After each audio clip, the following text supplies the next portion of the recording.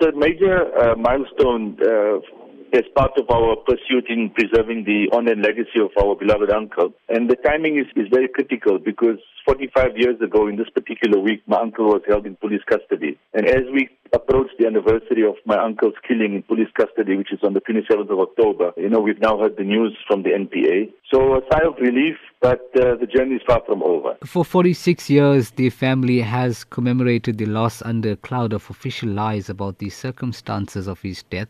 And for 46 years, the police involved in murdering and covering up the crime have evaded responsibility.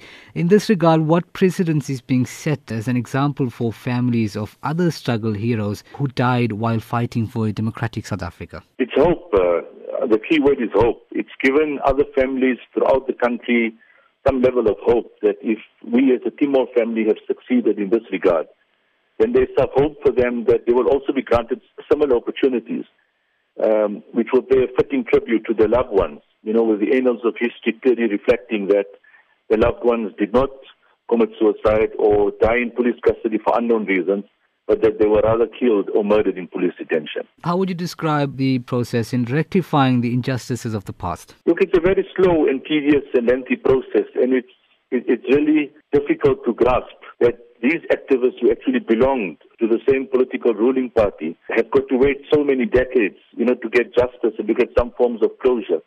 And hence, the government of the day cannot abdicate its responsibilities. They owe it to their fallen heroes and heroines throughout the length and breadth of this country to restore their dignity. What has been the reaction coming through from activists and South Africans on a whole on the three accused? There's overwhelming support to the Timol family, and I think there's a sense of anger at the same time that so many decades later, when they were granted an opportunity to make full disclosure during the reopening of the Timol inquest, they continued to stick to their version of events of 1972. And hence there's a feeling amongst activists and overwhelming people within the country that they must face the full wrath of the law.